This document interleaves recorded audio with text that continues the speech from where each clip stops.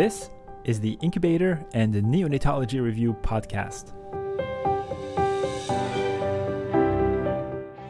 We are your study buddies for neonatology topics. I'm Dr. Ben Korshaw. And I'm Dr. Daphne Yasova-Barbeau. Welcome. Hello, everybody. Welcome back to the podcast. It's Monday, Neonatology Review podcast, back with another week of episodes. This week is going to be fun. Daphne, how are you? I'm doing good. I'm excited. You know, we talk about EPO a lot in our unit, so I'm glad that we I think this is something this week. And this is a very interesting subject, I think, because I have worked in many hospitals, and it's like, if you work in a hospital that uses EPO, you're familiar. If you work in a hospital that doesn't use EPO, you are clueless, right? And for me, I worked initially with a hospital where we didn't use EPO, so I was not familiar with much of it, especially as a resident. And then in fellowship, we did use EPO, and it's like, all right, like now I'm familiar, but it's really depending on where you work. So a few housekeeping things to get off, take off the table. Number one, as we've mentioned on the main incubator podcast, CME credits are now available. You'll be able to find the link to the CME survey on these episode webpage, which are linked in the description, or that you can find at www.the-incubator.org. Other questions we've had, people are asking us whether the slides subscription is separate from the podcast subscription. As we've mentioned prior, we haven't found a good way technologically to bundle the two together and just make it one. So we apologize for that. But yeah, so you do. So if you see this on the website, do not be surprised. And like we've said before, it helps us cover a lot of our overhead. But if you have any issues getting access to these slides and you cannot make the payment, just send us an email. Like I said before, I will literally put all these PowerPoints, put them in an email, and send them your way. But anyway, and thank you to everybody who has subscribed. This really helps us a lot. Okay. EPO. So another thing before we begin. This week, we're going to talk about, I guess, the official title of this week is erythropoiesis stimulating agents, right? Because we're going to talk about EPO. A lot of studies have looked at darbepoetin, which is another stimulating agent. So EPO, darbe, ESAs all refer to the same group of molecules that are stimulating erythropoiesis. So they're used interchangeably, EPO, ESAs, and we'll tell you when we talk about darbe specifically. Okay, now with that, let's go. I'm supposed to start. Sorry. So the history of EPO, there's not much. There is not much. The only interesting things I found was that in 1905, there's this French physician called Paul Carnot, who comes from a very prestigious French family, who's I think his uncle or his great uncle was like the French president, and was famously a president that was assassinated. So this last name is famous anyway. But he proposed that the idea that a hormone might regulate the production of red blood cells. And after conducting some experiments on rabbits and subjecting them to bloodletting, as we've said before, they just love to bloodletting back in the day. Paul Carnot and his graduate student, Clotilde Camille de Flandre, which is not always that we see a female scientist this early, so I thought I would give her a shout out, attributed an increase in the red blood cells in rabbit subjects to hemotropic factor called hemopoietin. So in 1905, they saw this phenomenon and reported it. So that was interesting.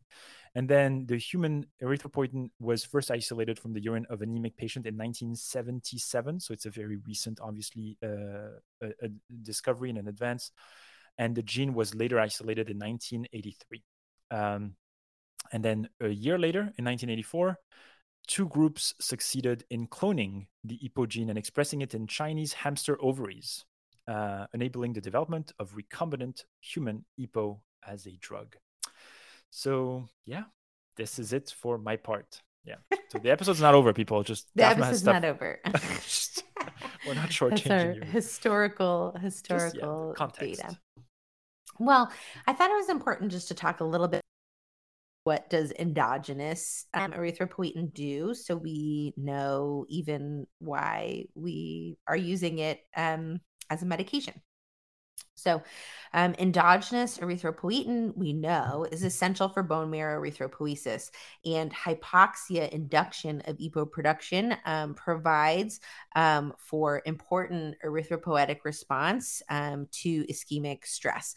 And like we talked about last week, it's even the initial exposure to oxygen, which reduces EPO innately, which leads to the development of anemia of prematurity.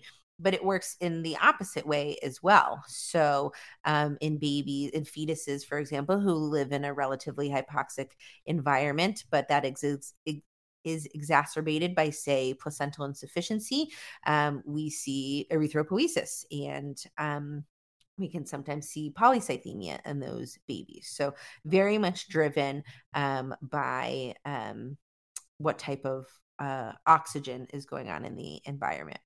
We know that erythropoietin production mirrors the sites of erythropoiesis as well. It seems to first be expressed briefly in neural crest cells to stimulate yolk sac erythropoiesis during very early gestation. Later, the liver becomes the site of EPO production until the last trimester, when the kidney interstitial tubular cells become the predominant site of EPogen production. In times of hypoxia, erythropoietin production is driven by the HIF molecules, which upregulate the expression. Erythropoietin acts by binding to its cell surface receptor, which is found on a lot of tissues, which we'll talk about, but is expressed in the highest levels on the erythroid progenitor cells. And so it binds to, like I said, the progenitor cells. And after binding to these cells, it promotes their survival, it promotes their growth, and then differentiation of these cells to mature erythrocytes. So this is how it supports reduction of degrees of anemia. The receptor is also found on many types of cells, including neural cells, endothelial cells, fat cells, bone cells, and both cardiac and skeletal muscle myoblasts. And the way it works in some of these other areas, it stimulates endothelial cells by activating eNOS and nitric oxide production, particularly at reduced oxygen levels, to help modulate vascular tone and blood pressure in the endothelial cells.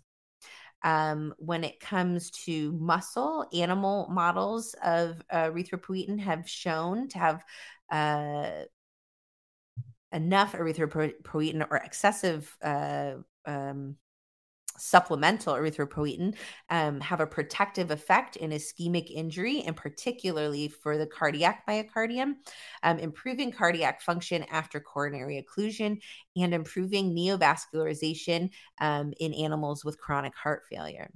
And skeletal muscle, it increases myoblast proliferation and their survival.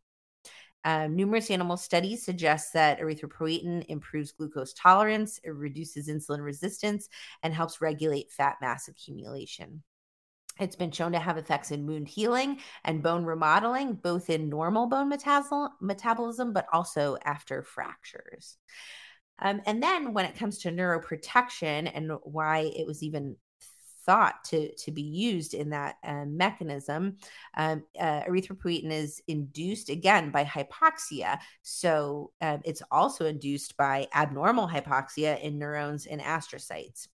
Animal models show that lack of EPogen in animals showed reduced neuronal proliferation and increased susceptibility to glutamate damage and to stroke. And if you'll remember from our discussions about HIE, glutamate damage is one of the hallmarks of the neuronal injury pathway after hypoxic ischemic insult. They've also demonstrated that preconditioning with EPogen to animals reduced ischemic injury, and that EPogen reduced neuronal apoptosis in the face of cytokine-mediated inflammation. So for us this week, the major mechanisms that we are using or we're going to talk about are the ESAs in the face of anemia and ESAs as a potential neuroprotective agent. Okay. Okay. Yeah, I'm scared of having to to go into those topics, but let's do it. We can do it. We're gonna do it. Yeah, of course we can do it. All right. Of course. See you tomorrow, buddy. Bye. Thank you for listening to this episode of the Incubator and Neonatology Review podcast. If you like our show, please leave us a review on Apple Podcast or Spotify. We would love to hear from you, so please feel free to reach out to Daphna and I via email by sending your messages to nicupodcast@gmail.com. You can also message the show on Twitter @NICUPodcast. Thanks again for listening and see you next time. This podcast is intended to be purely for entertainment and informational purposes and should not be construed as medical advice. If you have any medical concerns, please see your primary care practitioner. Thank you.